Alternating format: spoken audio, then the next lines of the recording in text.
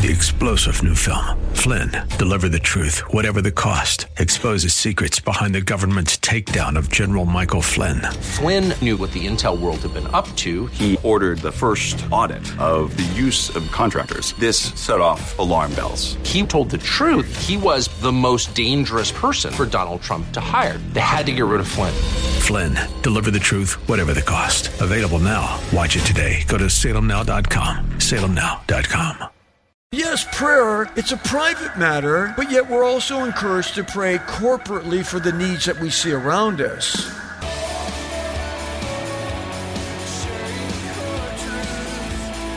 Welcome to Core Truth Radio, a radio ministry of Core Church Los Angeles with pastor and Bible teacher Steve Wilburn. Pastor Steve will be teaching us God's truth right from the Bible with lessons that we may not want to hear, but we need to hear. Let's jump right in today's study.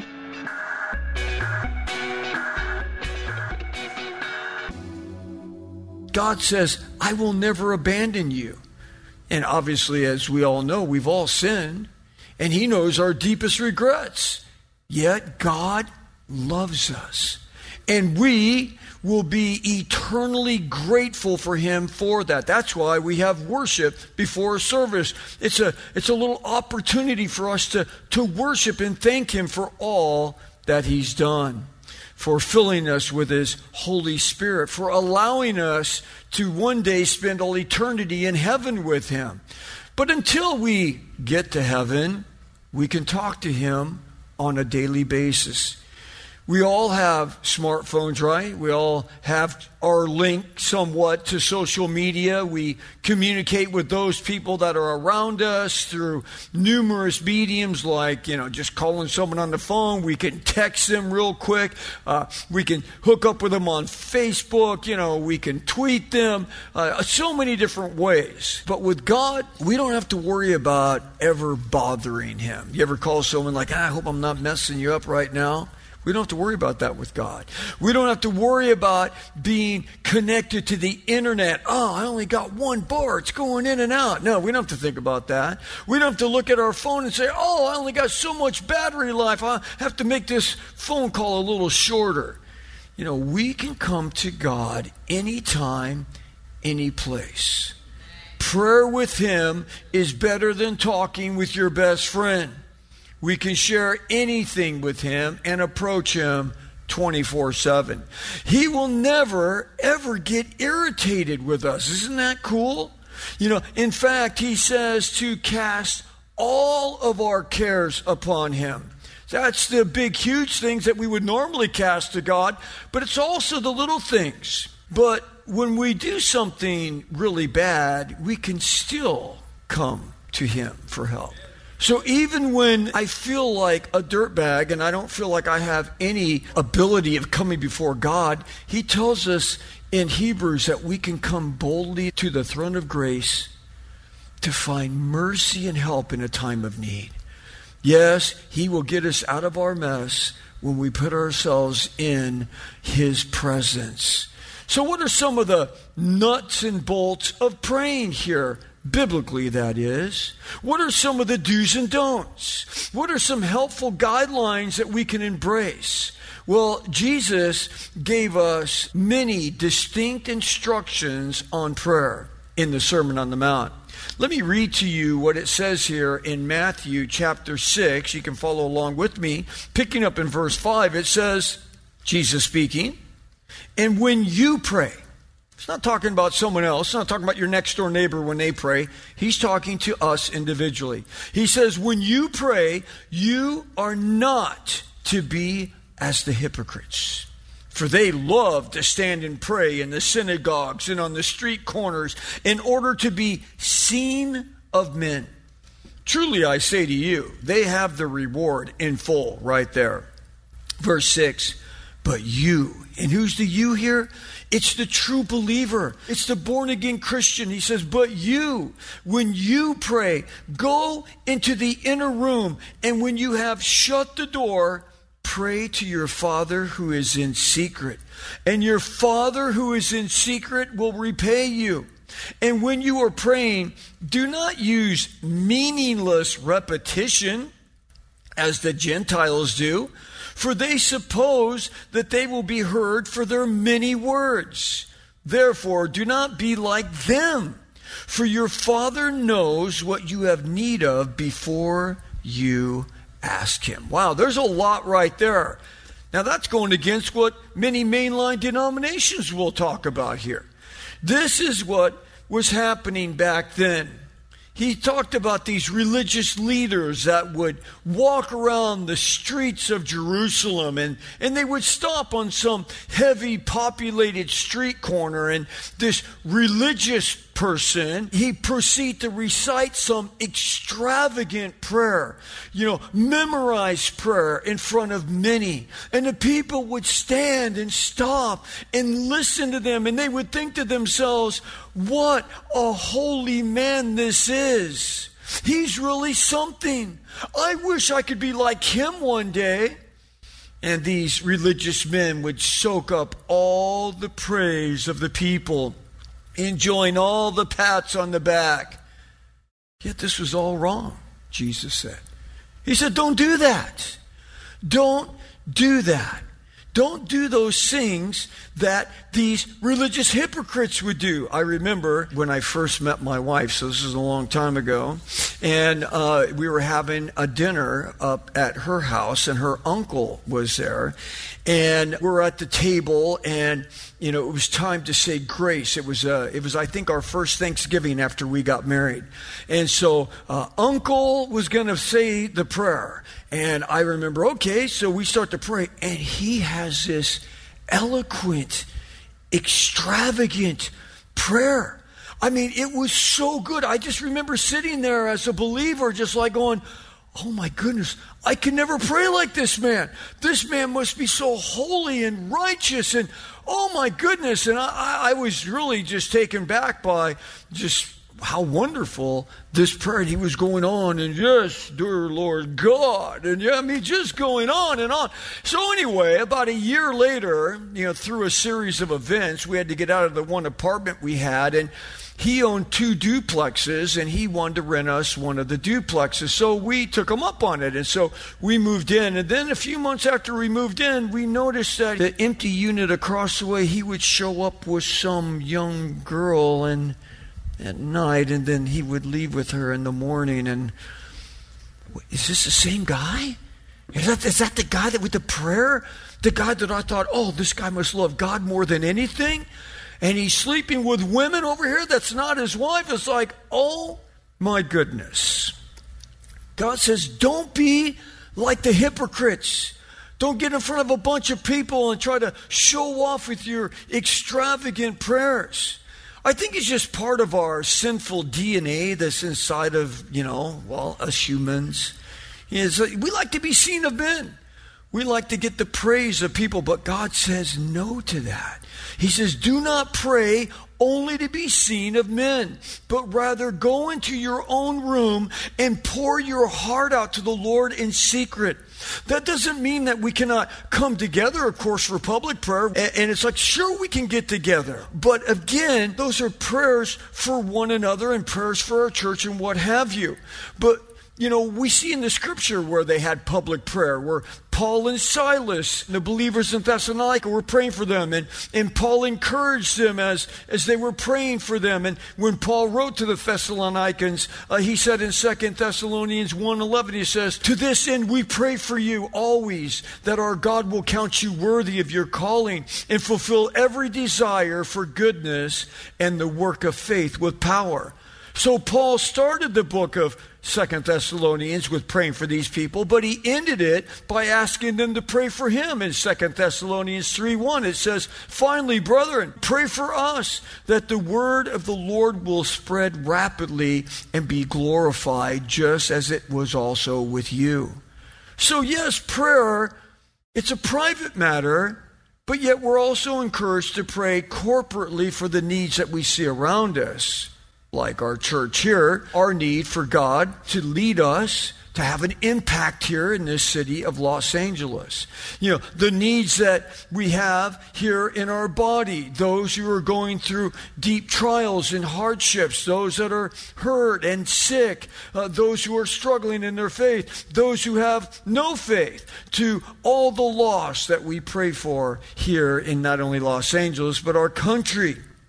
And we need our country, by the way. We need direction in our country, because where the heck are we going? I don't think there's anyone at the helm. It doesn't seem like it. Are we going to continue in this landslide away from God? Or will the American people at some point put their foot down and stop rebelling against the Creator? I mean, how is that going to come about? It's through prayer. But know this, the most important prayer that we could ever pray is this, that there would be a true repentance amongst God's people. You know, that we would wake up out of this current slumber that so many are in and allow the Spirit of God to truly work in and through us to reach out to this sick and dying world and make disciples, to see people's lives truly get turned around and get grounded in a real faith. And it's amazing how this can happen just so naturally, just in our everyday walk, as we, the body of Christ, can affect people's lives that are around us. So after our services, I said to my wife, hey, do you want to go up here to El Pollo Loco to get lunch? She's like, no. She goes, but I know this cool little restaurant over on Pico. Do you want to go over there? I'm like, sure. You know, the waiter came over to give the check. You know, I don't know why they don't just give you free food. But anyway, so as I was pulling the credit card out, I also pulled out a card for Core Church. And I said, hey, listen here, young man. I want you to know that there's a God in heaven that loves you, and I'd like to invite you to our church. He goes, man, thank you so much. And so we got to share with him, and we talked with him a little bit. And then, you know, how much more time did it cost us? A couple minutes, like whatever. So then we got up and we got done with him, and we walked out, and we were walking on the sidewalk, and there was an older gentleman there. And he had made a motion or something, kind of looked up at us, and we just stopped, and we just started talking. Then I noticed he's reading a book, and it says Jesus on the top. And, you know, and I'm thinking, like, what is this guy reading here? So he's talking to us just like small talk, and I'm looking, trying to figure out what the heck is he reading. And so come to find out, you know, he is a man that has done reading of thousands of books in his life about the origin of Jesus and all of these different secular ideas of who Jesus was. Now, this guy, I would say, is probably in his 80s and maybe not in the best health. So I'm just looking at him, I'm like, you know, and he's talking about, well, this philosopher said this about Jesus, and this philosopher said that about Jesus. And I said, but what do you say about Jesus? Who do you say that Jesus was? And he's like, well, you know, and he quotes this famous philosopher, and I mean, all these names, but I kept bringing it back. What about you? And then while he'd be talking about something, so what I'm thinking, I'm going to say this next to him. Then my wife would jump in and say what I was going to say. Like, I was going to say that. You know, it's like, so my wife goes, yes, but what about you? And my wife's like, you need to give your life to Jesus Christ. You need to make a choice. Then he'd start quoting some other philosopher. So then he says, well, so-and-so that graduated from Harvard and this and that. And he says he was a Jew who became a Messianic Jew and received Jesus as his Savior. And I'm like going, okay, well, we're going in the right direction here, you know. And then he gives all these things that he said. And then a decade later, he walked away from it and he went back to Judaism and renounced Jesus. And he goes, and he's a super intelligent man. What do you think about that? I go, well, let me tell you what the Apostle Paul would say to him. Because Saul of Tarsus was a Pharisee, the highest leading sect of religion of the day. And he was trained by Gamaliel, who was the most noted rabbi of that time. And he came into a relationship with Jesus Christ, just like the man that you talked about. And you know what he would say to that man? He would say, like what he said in Romans chapter 1, you have professed yourself to be wise, but you have become a fool. How in the world could you know the creator of the universe in bodily form and then turn around and walk away from him? I go, I suggest to you That man never knew Christ, because if he would have known Christ, he would have never turned away and walked away from it. And I brought it back to him. Jesus said, what does it profit a man if he was to gain the whole world but forfeit or lose his own soul? And then he went back to where I have read thousands of books. And my wife jumped in and said, but what is your choice about Jesus? And we nailed him down, like right here, right now, you could give Jesus Christ your heart. He would come in, he would forgive you of your sin. I said, the Bible says that one day you're going to die. And I mean, this man was very old. I go, and then you will have no more choice. The choice has to be made now. We brought it to him maybe 4 times. Came around this way, came around that way, came under the table. We were over the table. It's like, and gave him like 4 opportunities to give his life to Christ. He turned all 4 of them down.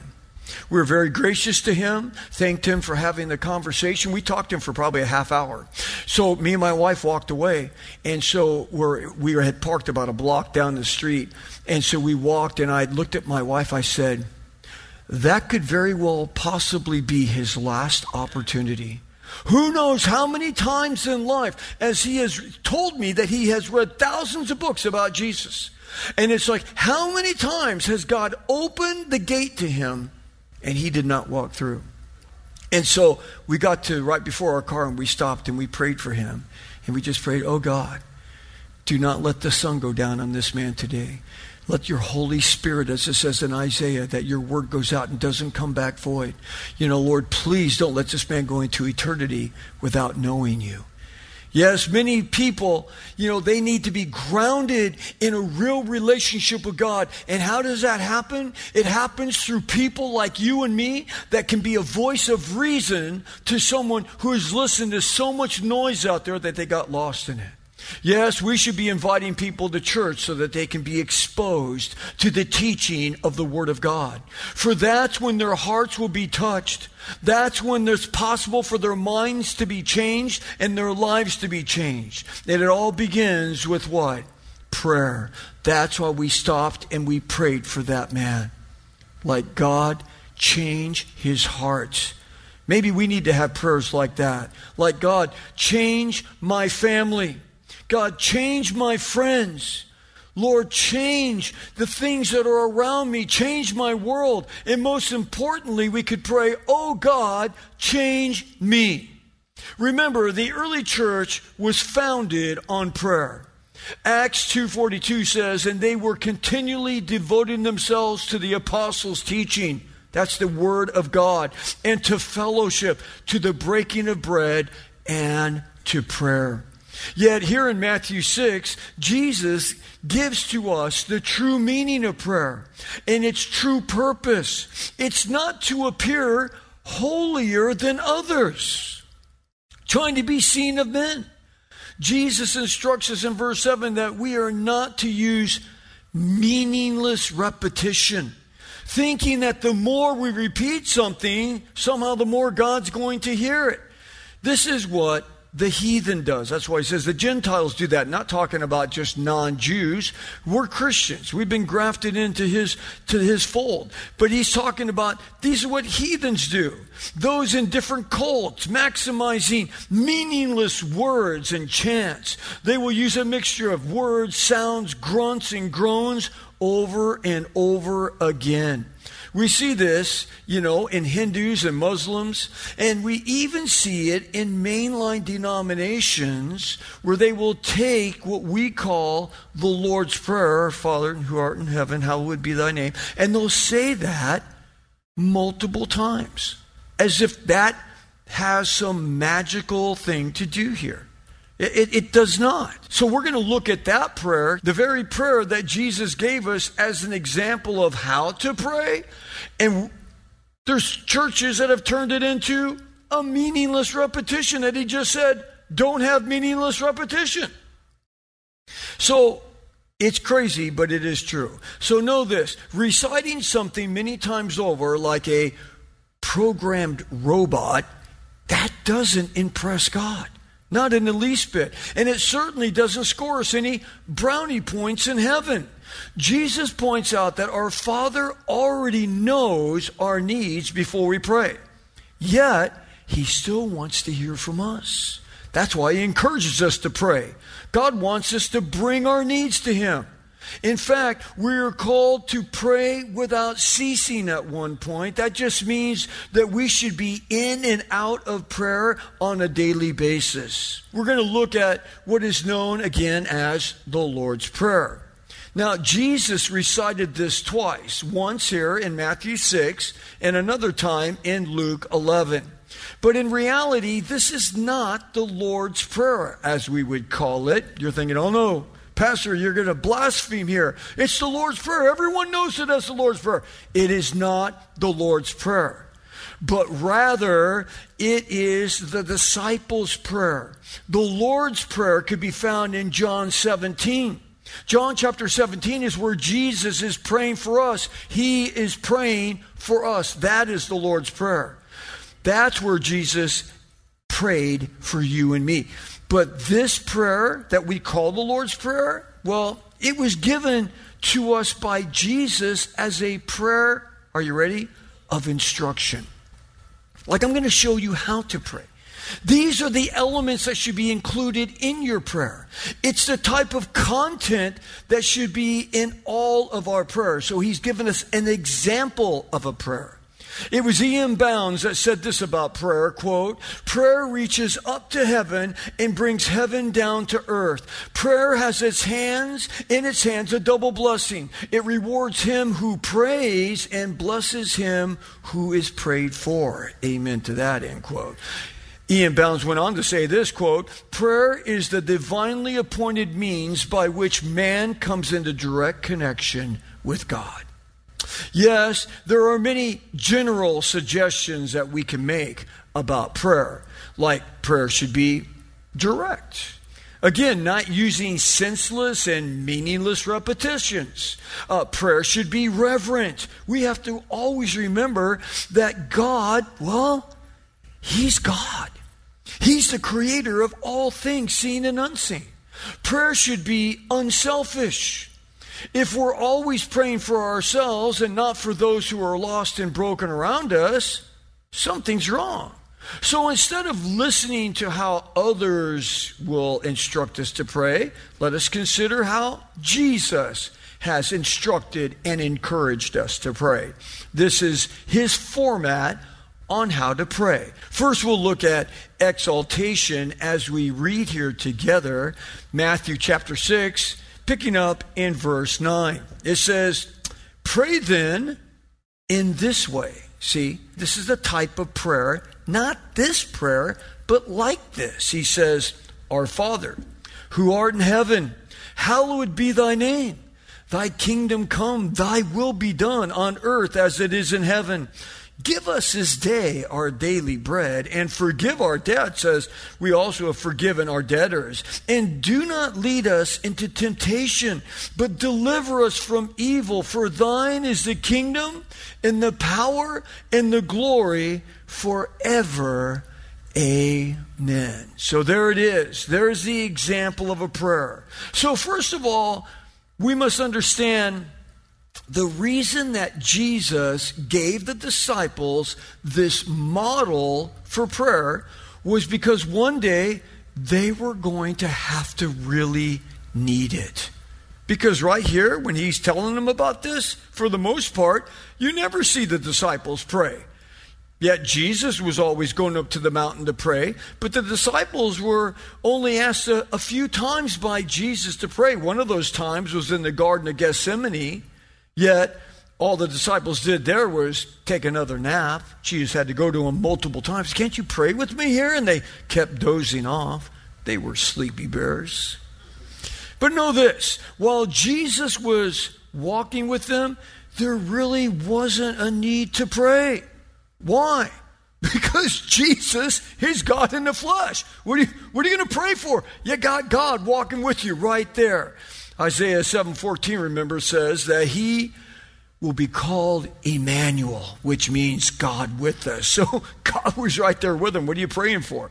But once Jesus did die on the cross for our sin, was buried, and rose again from the dead, he did what? He returned to heaven.